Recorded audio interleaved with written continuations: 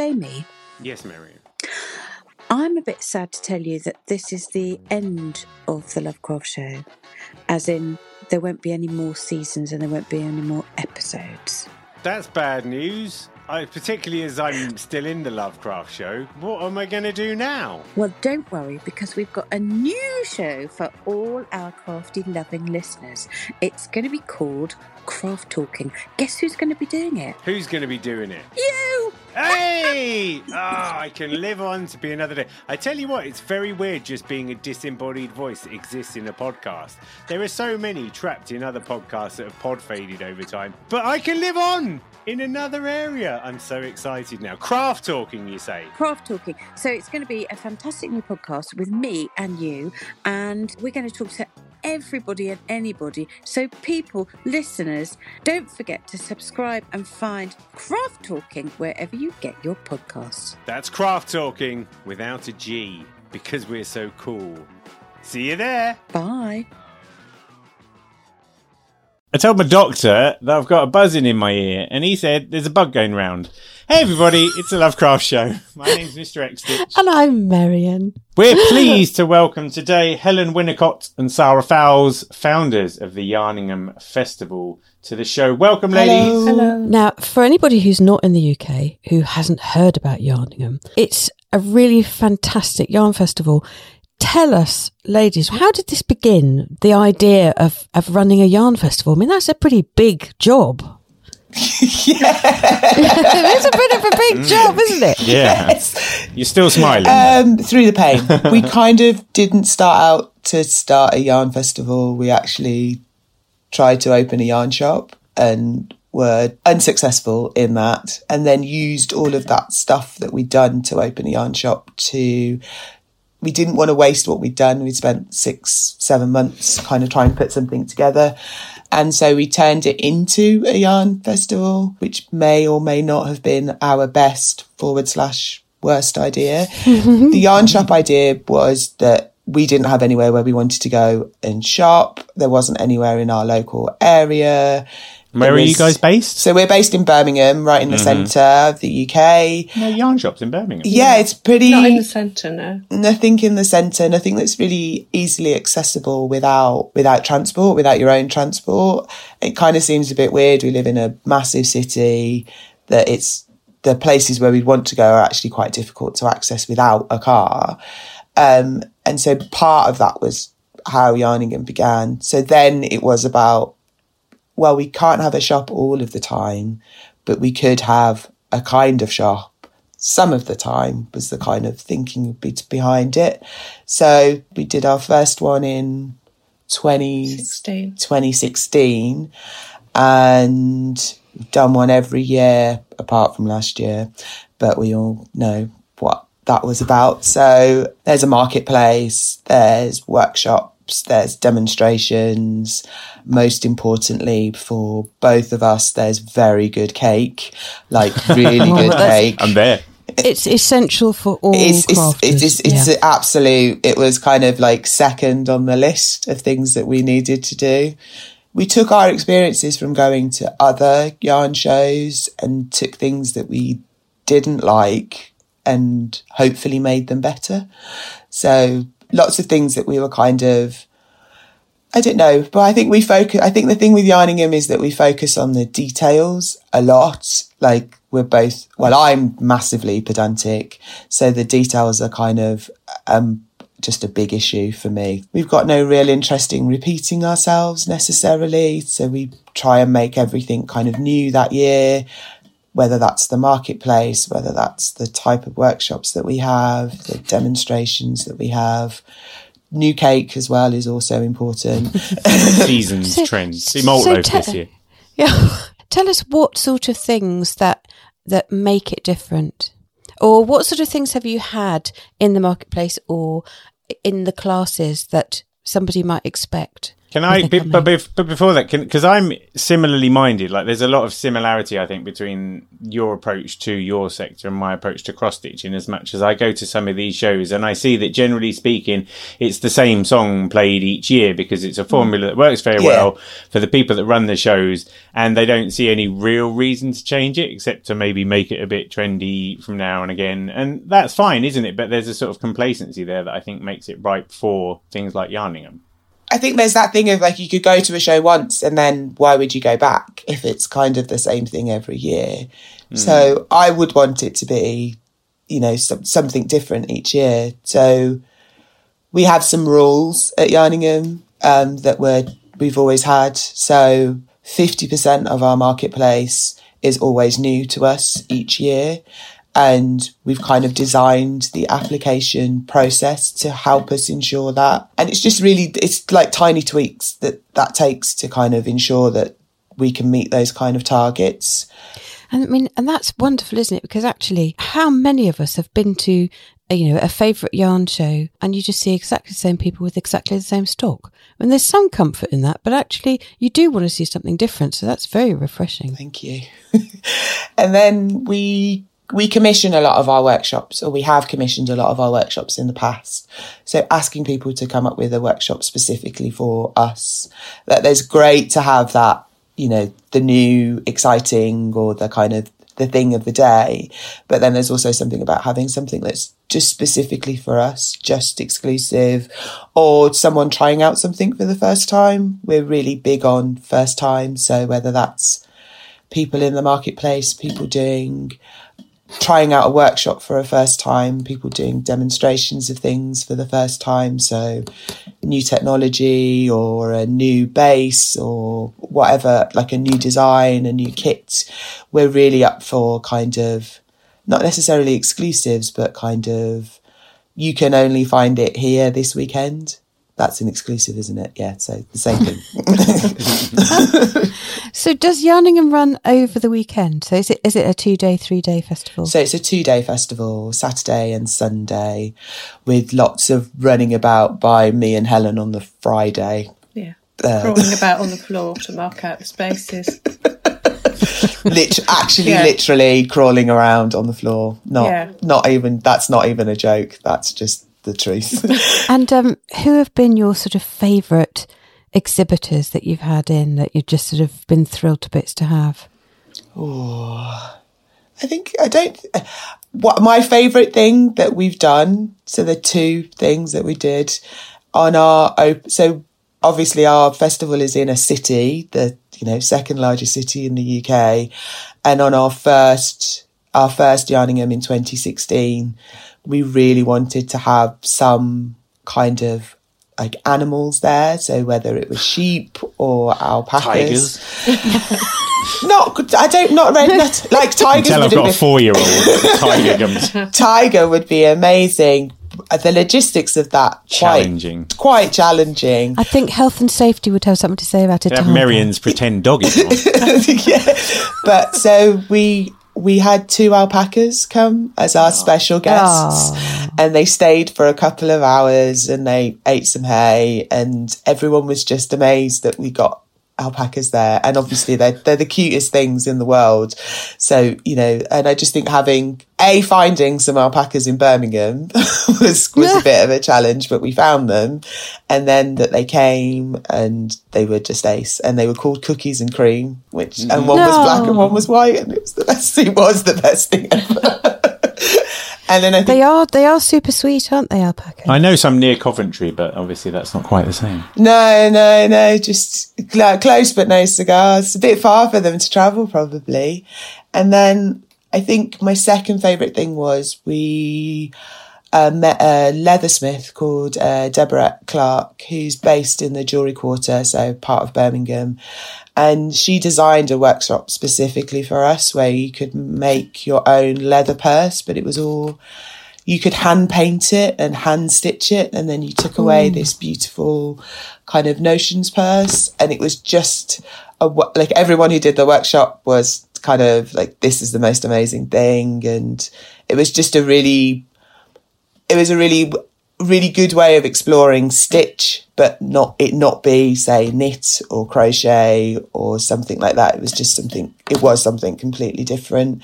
And Deborah's a fantastic person to work with. So, big up B18 Leather. Go and check her out on Instagram. She's amazing. Oh, we'll pop a link. We'll pop a link in the show notes. So that's so interesting, actually. So the workshops and things that you do are sort of not limited to just traditional yarn crafts. No. So not just knit and crochet. So, I mean, leatherworking, amazing. So many crafts. Can you see Yarningham sort of expanding into lots of different crafts?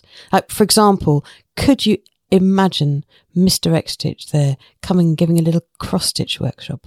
I don't see why not.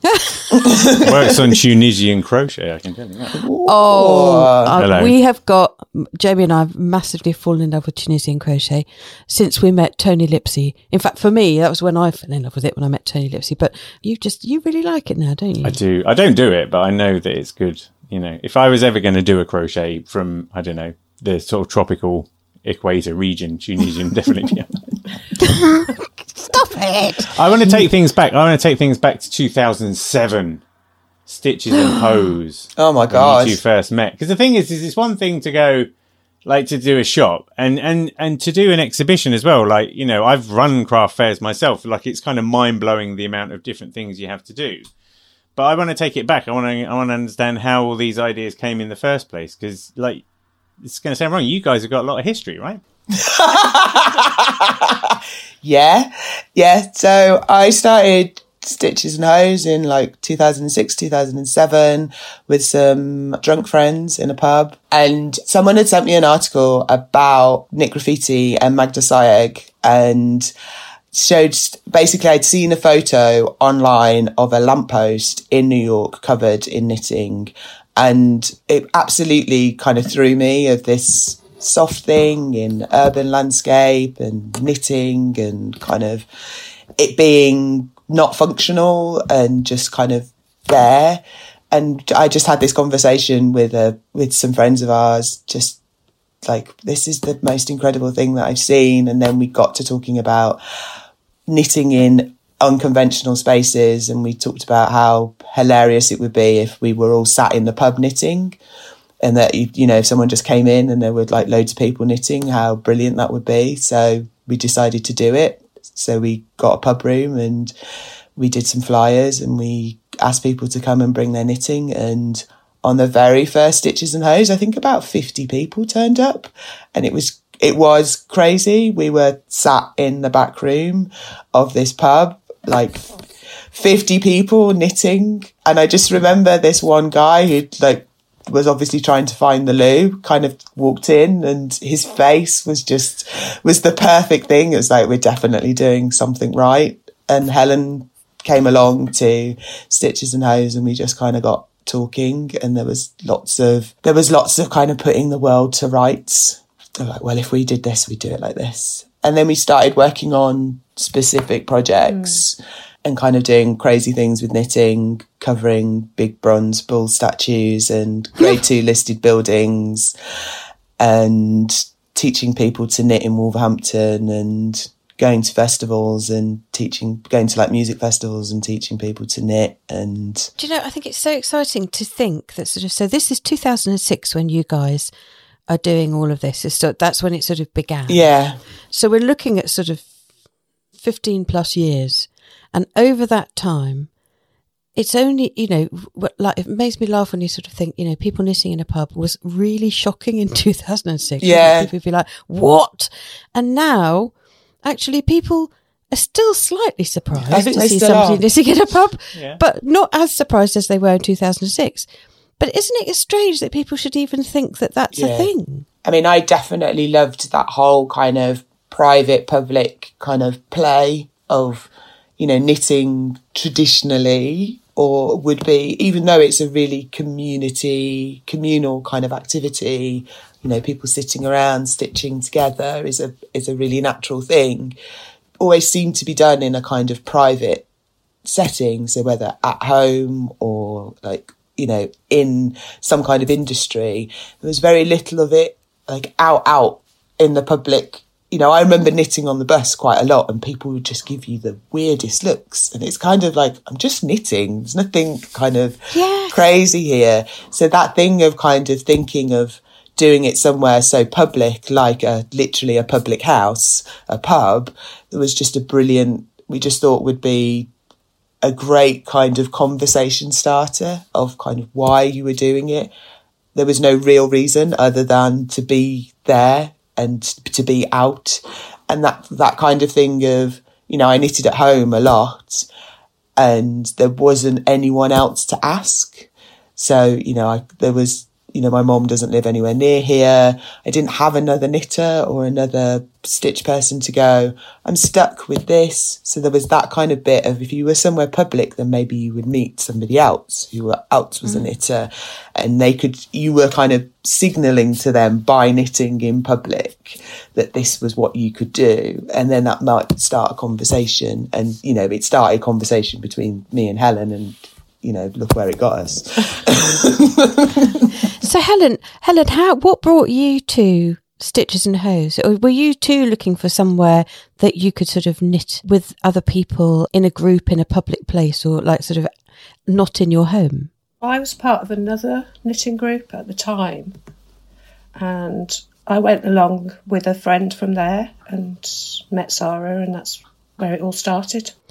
So you two just absolutely clicked and then sort of put the world to rights? Yeah, it's like that thing where you meet somebody else who not necessarily has the same opinions as you, but is kind of questioning things of like, why is that like that? And how come this isn't there? And how could we do that? Or has those same kinds of questions. That makes the working interesting, that there's somebody else who's as nosy or inquisitive or curious about things. Disruptive is good. I like disruptive. I see there's a bit of mischief. I feel like mischief is a word that has been used for you guys. You can sort of tell. Yes. It's got to be fun. Like, what's the point otherwise? You know, there's got to be joy in it, and you know, that's why I knit, because I like it. So if I want to do stuff around knitting, then it has to be stuff that's nice to do as well.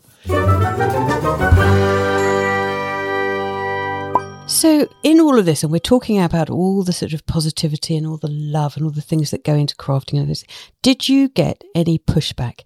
Did you get people trying to stop you doing what you're doing? Did you get people objecting to Yarningham? Or did you have any sort of difficulties? Did people sort of give you any push back? I wouldn't necessarily say anyone has pushed back necessarily. There's been stuff that hasn't worked, and you know that we've asked people and they've given us good feedback. You know, this worked, this didn't work. We liked that, we didn't like that. I think the things that have been really tough are because we're not necessarily from that yarn world, I suppose. We're not dyers, we're not designers, that kind of finding or having a kind of a peer network is actually quite difficult. We found that there's a lot of kind of we're already a group and we're not looking for any new additions kind of thing. Do you think that's because like the sort of the bigger yarn shows, they don't want the sort of like, you know, so you're going to come bouncing along with this new, fresh, zingy, fantastic yarn show, and it's sort of threatening to a bigger yarn show.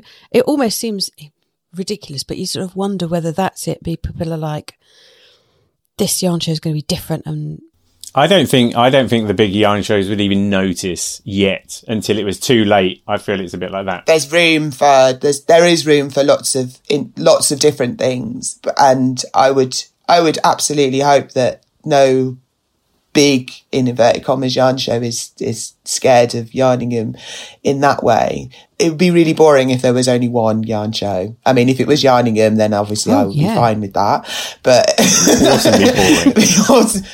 We really don't understand it, that kind of protectionism against something. Like, if your stuff is good, then it's good. Like, you don't need to protect it. It's its value is there. You know, the fact that people have really enjoyed coming to the show and you've had all these great exhibitors, you know, that speaks for itself, doesn't it? It's been such a positive, fantastic experience for the people that have been, people have enjoyed the stuff, and the exhibitors that have worked at the shows and stuff like that. And certainly, I mean, some of the names have been lovely. I noticed that you had Rachel from Fly Dyed, who we just love at Lovecrafts. We love her. She won, I think, our Indie Designers Grant one year for her fantastic yarn dyeing. I mean, she's an amazing craft. Well, we have to fess up. She was on our exhibitor list for 2020, but it's the show that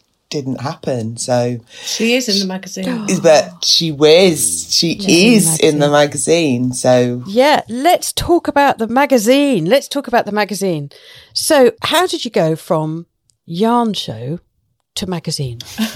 Started out as a flyer, got a bit out of that. Sort of, yeah. We always produce a brochure, like a show guide for the show, which always has a couple of patterns in it, so people keep it. So they don't just chuck it in. Yeah, they don't just chuck it in the bin. So we always ask designers to design something for us, and it kind of grew from that because we couldn't do a physical show. We had to move it online, obviously, because of COVID. So we thought it would be nice to have something physical as a product. So we decided to do a magazine, and yeah. Have you got experience in magazine publishing? Brilliant. Love it. So we're kind of groping in the dark, really, aren't we? I mean, and so how did you start to build the magazine? I mean, I can remember doing things like this when I used to work for a local college. I used to do the marketing for a college at some point, and we used to do sort of like little mini magazines and things for open days and stuff. And we always used to start with lots of pieces of paper stuck together in what I would always refer to as a Blue Peter version of our magazine. So we actually used to start by writing things all over bits of paper and sandwich them together. But how did you sort of decide how the magazine was going to be structured and, you know, what you wanted in it? We just sort of chatted about it and decided that we wanted patterns in it and some articles, so it wasn't just knitting patterns or crochet patterns. We also have a tapestry pattern as well in there. Oh, Jamie's sitting up now. Goodness. Tapestry, Jamie. There's a Venn diagram that is overlapping. But we wanted some articles as well, so there was something to read, and some local people in there to do little spotlight features on local artists. And we've also got a comic strip. this is really good. The comic strip is amazing. We can't say anything more about it than that because it will. We won't even name names of people in it, right? Well, I can name the name of the illustrator who's kindly drawn it for us, a lady called Ruth Green, who designed our mascots, Boris and Donald. And it does. Well, what I can say, it does feature our festival mascots, Boris and Donald, in their first comic strip adventure. As a piece of advice to anybody wanting to set up a magazine, don't. It's really hard. Really hard. This is one of the things, though, that I wanted to talk about. You mentioned it before, how you can find yourself in certain positions in an industry where you don't have anybody else to connect with. It's really weird because, so I make a cross-stitch magazine. I have a website about needlework. I've done talks and workshops. I don't do any cross-stitch. I haven't got the time to do any cross-stitch in some ways. So when I go onto Reddit and I look at everything that people have finished, I'm like, oh, it'd be nice if I could contribute to that conversation one day. But I can't because my time is taken up doing these other things. And then, like you say, you're not in one of the businesses. You're just in this, you're like the jam in between this sort of sandwich of and then it's quite hard to find other people who are going through the same thing because it's quite a niche thing. Like I recently met a guy who's the editor of this magazine called Juxtapose, this art magazine. And that was cool because we were able to talk about doing podcasts and doing these things in a way that none of the other people I know do. Because again, it's very kind of specific niche where you talk about these things. And that's the thing with magazines. It's like, unless you go to, I don't know, you listen to a Stack Magazine podcast or you look around for one or two magazines about making magazines, how the hell do you, my Trial by Fire, the first issue of my magazine was ridiculous. Like, when you did, because you did the Kickstarter. Did you just want to talk about the Kickstarter for a second? Yeah, so we set up a Kickstarter to basically pay for the magazine, and we realised that I come from an industry, I did a lot of work in theatre and costume, and from an arts background and from a music background as well, where there's just lots of bits of various things where just people don't get paid. So that was a big part of doing the magazine was, well, if we're going to do this, we have to pay everybody fairly and kind of properly. So we did a budget, and then there was a really big figure at the end of it. And it was kind of like, okay, if we're going to do this, we're going to have to fundraise to do it. There's just no other way. There's no way we could afford to do it in that way. So it was kind of like, well, if we can get the money that people were basically buying the magazine up front, then we can do this magazine thing. So that was the reasoning behind it, and being quite clear and hopefully quite open about the fact that everyone's getting paid on this magazine. We've paid all our designers, all of the spotlights. We've paid for our introduction to be written. We're paying for our graphic designer, paid for a photo shoot, makeup artist. You know, everyone that we are working with has a fee attached to it. That's a fee that's been agreed with them. So we're not trying to kind of say, hey, do you want to come and work for a tenner and a jam sandwich? Yeah. Because that happens a lot, doesn't it? Yeah, I mean, and it does happen a lot. And I think it's something it doesn't help anybody, really. It doesn't help the industry. It doesn't help that person. It doesn't help that person's role. It doesn't help that kind of bit of the industry that they work in. I believe it's a complete false economy. So raising the money, that's hard. And then kind of making sure that the money you've raised is enough for what you want to do, because it gives you it gives you a really good, I mean, it's brilliant. We were quite good. I think having done lots of festivals before makes us a bit better at budgeting, but there have been some extra bits, but nothing kind of crazy. But paying people properly is kind of a big thing for us, and it being the norm, like making that normal. Like there should be no kind of question of, yes, there is a fee attached to this. I'm asking you to do something and there's a fee attached to it. Yeah, and isn't it extraordinary that, you know, I suppose we've still got that sort of culture where people will say, oh, could you knit me a jumper, and not expect to get paid? Or can you... It's all of the sort of crafting. It's sort of like in the crafting world where people just expect people to make things for nothing. Yeah. And so I think it's fantastic that you've taken that stand to run it like any other industry where just because it's a creative endeavour, that doesn't mean you don't get paid. And also that there's masses of skill and, you know, time amassed and expertise that, you know, in any other industry you have to pay for. That's, you know, that's the way it is.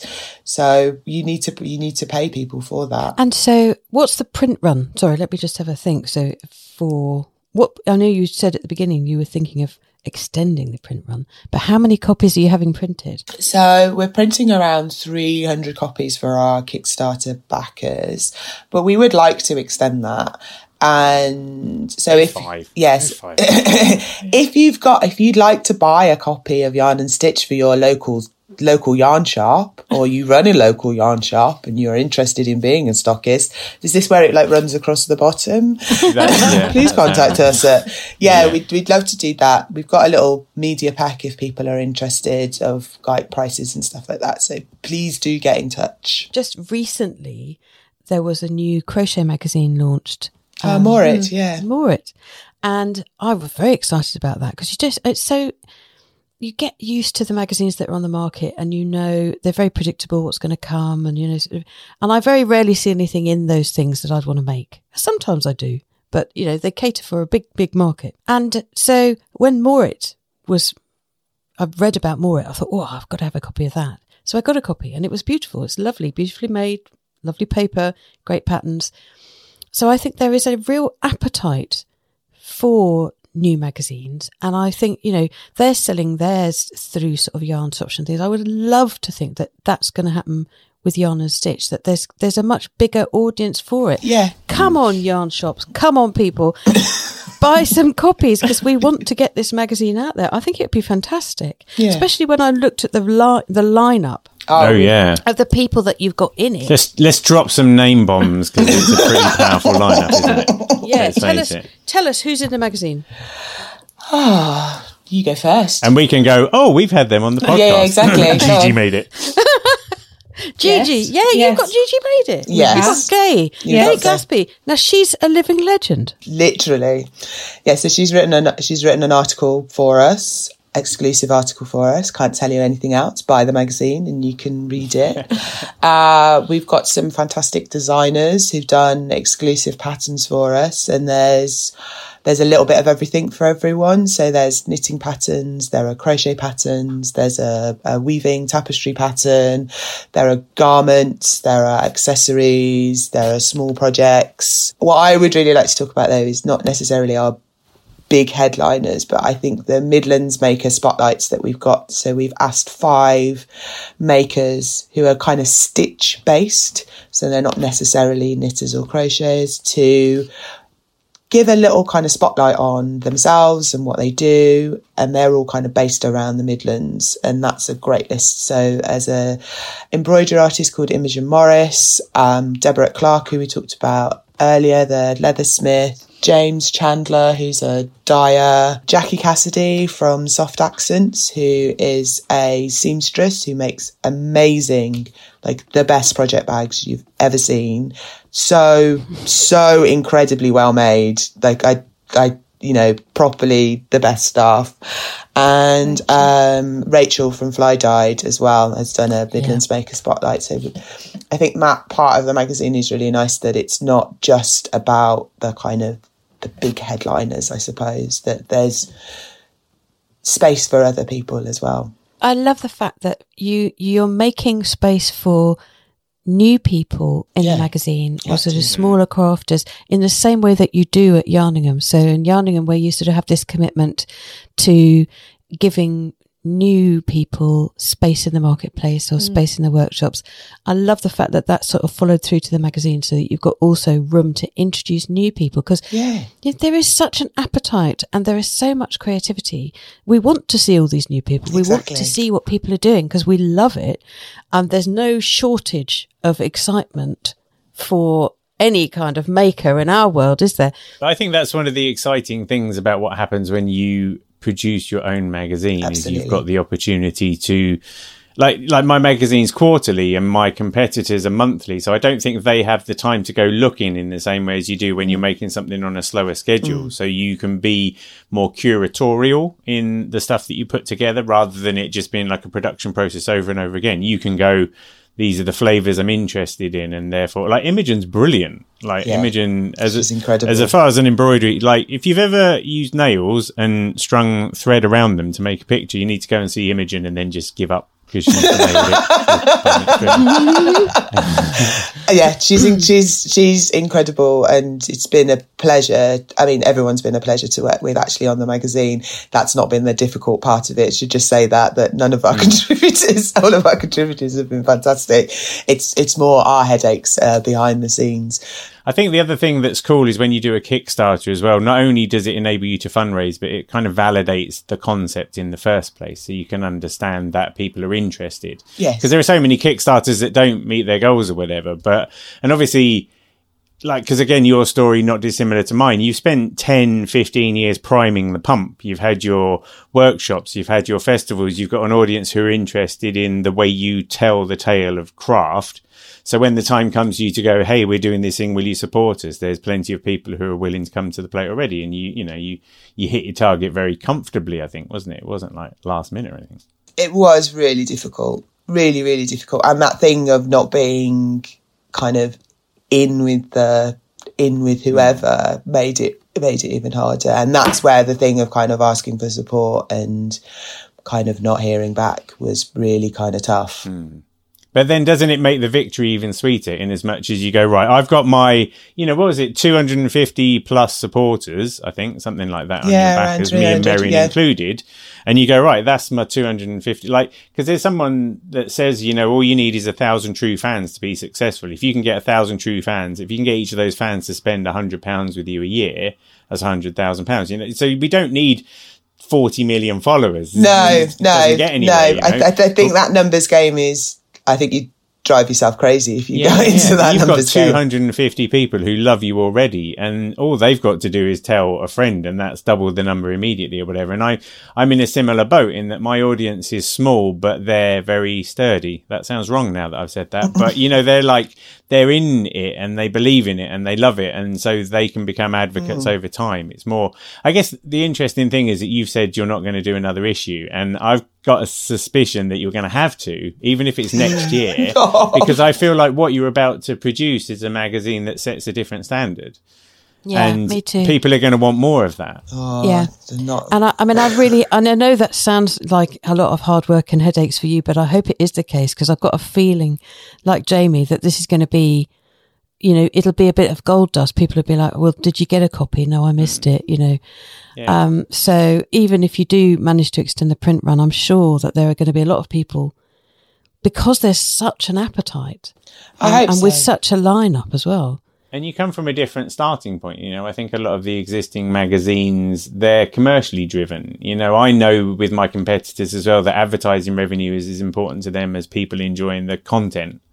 And we come from a different mindset where we go, like for me, I want to celebrate cross-stitch and show how interesting and diverse in it. You want to provide a fresh approach to knitting and crochet that people can't be doing in the mainstream because they've got profits to maintain and all of those sorts of things. So this is where you get hoisted by your own petard in some ways, because people are like, you've made something amazing. Can I have another one, please? Oh. So be careful, because already I want another one and I haven't even got the first one. Whilst it's been a complete pain in the bottom doing this magazine, the end result is going to be amazing. Like I have absolutely no doubt in that. And I think we had our submission deadline. It's this week. Yes. Yeah, but pretty much everything is in. And looking through the articles and the spotlights and the photos from the photo shoots and the patterns, this is as good, if not better, than any other magazine out there. Sorry, Jamie. Really? Hey, I can't wait. I'm so excited. I've got a magazine. I've a magazine fight in a minute. You're significantly different magazines. You don't have to have argy-bargy, because you're complementary magazine. There's room for everything, but obviously our magazine is best. Have you had that, changing the subject, have you had that weird conversation about like paper yet? Yes. Where your printer comes and goes, well, these different types, you sit there rubbing paper that's marginally heavier than other paper and going, I've had lots of conversations with our designer, Mark, who's going to do the layout about, finishes and paper stocks. Never before have you come up to this uncoated. Uncoated, silk. GSM. The thing is that once you've printing 100 magazines is almost more expensive than printing 300 magazines, isn't it? That's what I mean. So if you're going to get 300 done, you may as well get 500 if you can afford it for that bit of extra. And then it can be stocked in all the independent wool shops, both here in the UK and abroad. Yes. It's available worldwide if you like. Is it going to be available solely in print, or will you be looking to do a digital version for people in outer space and stuff? At the moment, we have not decided. So at the moment, it's print only. I've got a thing about how you read things digitally. There's this really fancy way that you can make the pages turn on a screen, but it's really expensive. So we'll see. I was really anti it. When I first started out, I was really like, no, my magazine is going to be analog and there'll be no digital version of it. Thank you very much. But after several evenings of stuffing envelopes and then also realising that every time I sell a physical magazine, I have to put in an envelope, take it to the post office and all those sorts of things, whereas you can sell an interactive PDF without even waking up out of your bed. it was something, I think that it's a smart thing to consider. If there's no like political with a small p reason why you wouldn't have a digital one. No, not really. I think there's it would make some of the exclusivity more difficult, and we need to have a look at that. There's that kind of logistic stuff around it.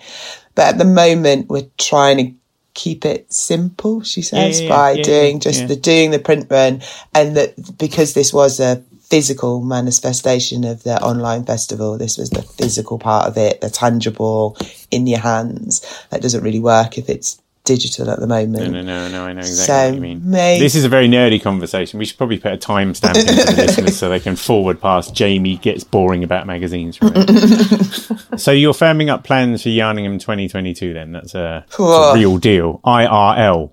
Hopefully. So Fingers crossed. It's too early to make an absolute yes, we're definitely going to do it. We are putting plans in place. We are opening our marketplace applications in the next week or so. So if you were interested in coming to exhibit at Yarningham, the applications will be open on our website in a couple of weeks. That's yarningham.co.uk.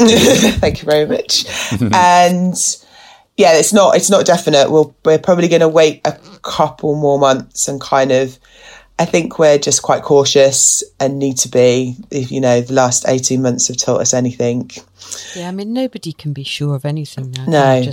You can hope that the predictions are going to be correct and we'll Exactly. be out of it by then, or as much as we ever will be. But you've also been doing a couple of stitch-up events, right? So you are broadening out to real-life meetups anyway. So we've kind of been putting our toes back into the events world of doing some small social, like kind of stitch-up nights. We had one last night, actually. It was lovely. Right. Just really informal, quite really laid back. Bring along whatever it is you're stitching and come and have some biscuits and a cup of tea. Will there be more stitch-ups, do you think? Because it must have been quite familiar and unfamiliar at the same time, right? To have everyone back in the room? It's been really lovely, actually. We've got 2 more booked, so one in November, one in December, and then we'll see where it goes from there. But it's been lovely, absolutely lovely. And what's been great is there's been people it's not just knitters turning up. We've had crocheters, weavers, stitchers. It's been really great. Where can people find out more about how to join in? You can just find everything on our website. So all on the website. Yarningham.co.uk. So I haven't put the dates up for the new ones because we only booked them last week, but we'll put the new dates up and links of how to get there. That'll be all on our website. Doesn't everyone do that? You start knitting badly with some chunky needles and some chunky wool, and then you raise money to do a magazine. So, I mean, what's funny is literally 75% of the people in this conversation have done that. So this is quite an outlying conversation. There we go. Yeah, everybody's done that. Oh, well, that's been such a good story. And I'm really excited to see what happens because I can look back at my experience with Kickstarter and what's gone on from there. And I'm curious to see how it's going to go with you guys. But it's been great. I think it's been great as well to be part of the Kickstarter. Like, I was really chuffed when it happened, and I'm really excited to see the magazine and how it's going to sort of disrupt things in the best kind of ways and stuff. Yeah. I'm just looking forward to the magazine for the patterns, Jamie, and the editorial. Yeah, I don't care about disruption. I just want the stuff. I just want the mag. Did you get any of the rewards with your pledges? Did you go? I can't remember. Yeah, there's some really good stuff. Print copy. I might have kept it I might simple have just gone print copy because I was excited. I'm not allowed about tote bags anymore. We've got like 400 under the stairs. So yeah, there's the box of tote bags has actually arrived. It's downstairs in the kitchen. We're going to go and open it after this. Very exciting. Roll around in it. So if anybody wants to find out more, wants to get in touch about stock in the magazine, where are they going to find you? Yeah, website I think is the best place. You can email us directly from there, or if you want to find us on those social media things, we're on those as well, on Instagram and on Facebook. If you just search for Yarningham, you'll find us. Yarningham.co.uk. You love that, don't you? It's my best radio voice. A very good radio voice. Can you do it in another voice just for me? Yarningham.co.uk, everybody. That's my favourite voice. There we go. I knew you You're were going to welcome. do that. Well, listen, all yarn shops all over the place, please get in touch with yarningham.co.uk to get some magazines to have in your stock. I think it's very exciting. It was a delight to meet you both. Thank you. So inspirational. I'm going to come to Yarningham. I hope it's in real life next year, and I'm going to definitely pitch up. I'm going to pitch up when it's online anyway, but I'm going to pitch up if it's in real life. That's been so good. Well, thank you for giving us your time. Thanks for you. everything you're doing. You know, success for the future and all those sorts of things. Thanks very much. It's been mega. It's Thanks been for having fantastic. us. We're really inspired. Can't wait for the magazine, and it's been lovely to meet you both. Not long now for the magazine. Yay! Thank you. That was episode 9 of season 2 of the Lovecraft Show. My name is Mr. X-Stitch. And I'm Marion. And you're the light. You're the night. You're the colour of my blood. You're the cure. You're the pain. You're the only thing I want to touch. Never knew that it could mean so much. So much. You're the fear. I don't care because I've never been so high. Follow me through the dark. Let me take you past the satellites. You can see the world you've brought to life, to life. So love me like you do. Love me like you do. Love me like you do. Love crafts me like you do. Thank you very much, everybody. Thank you. Hooray!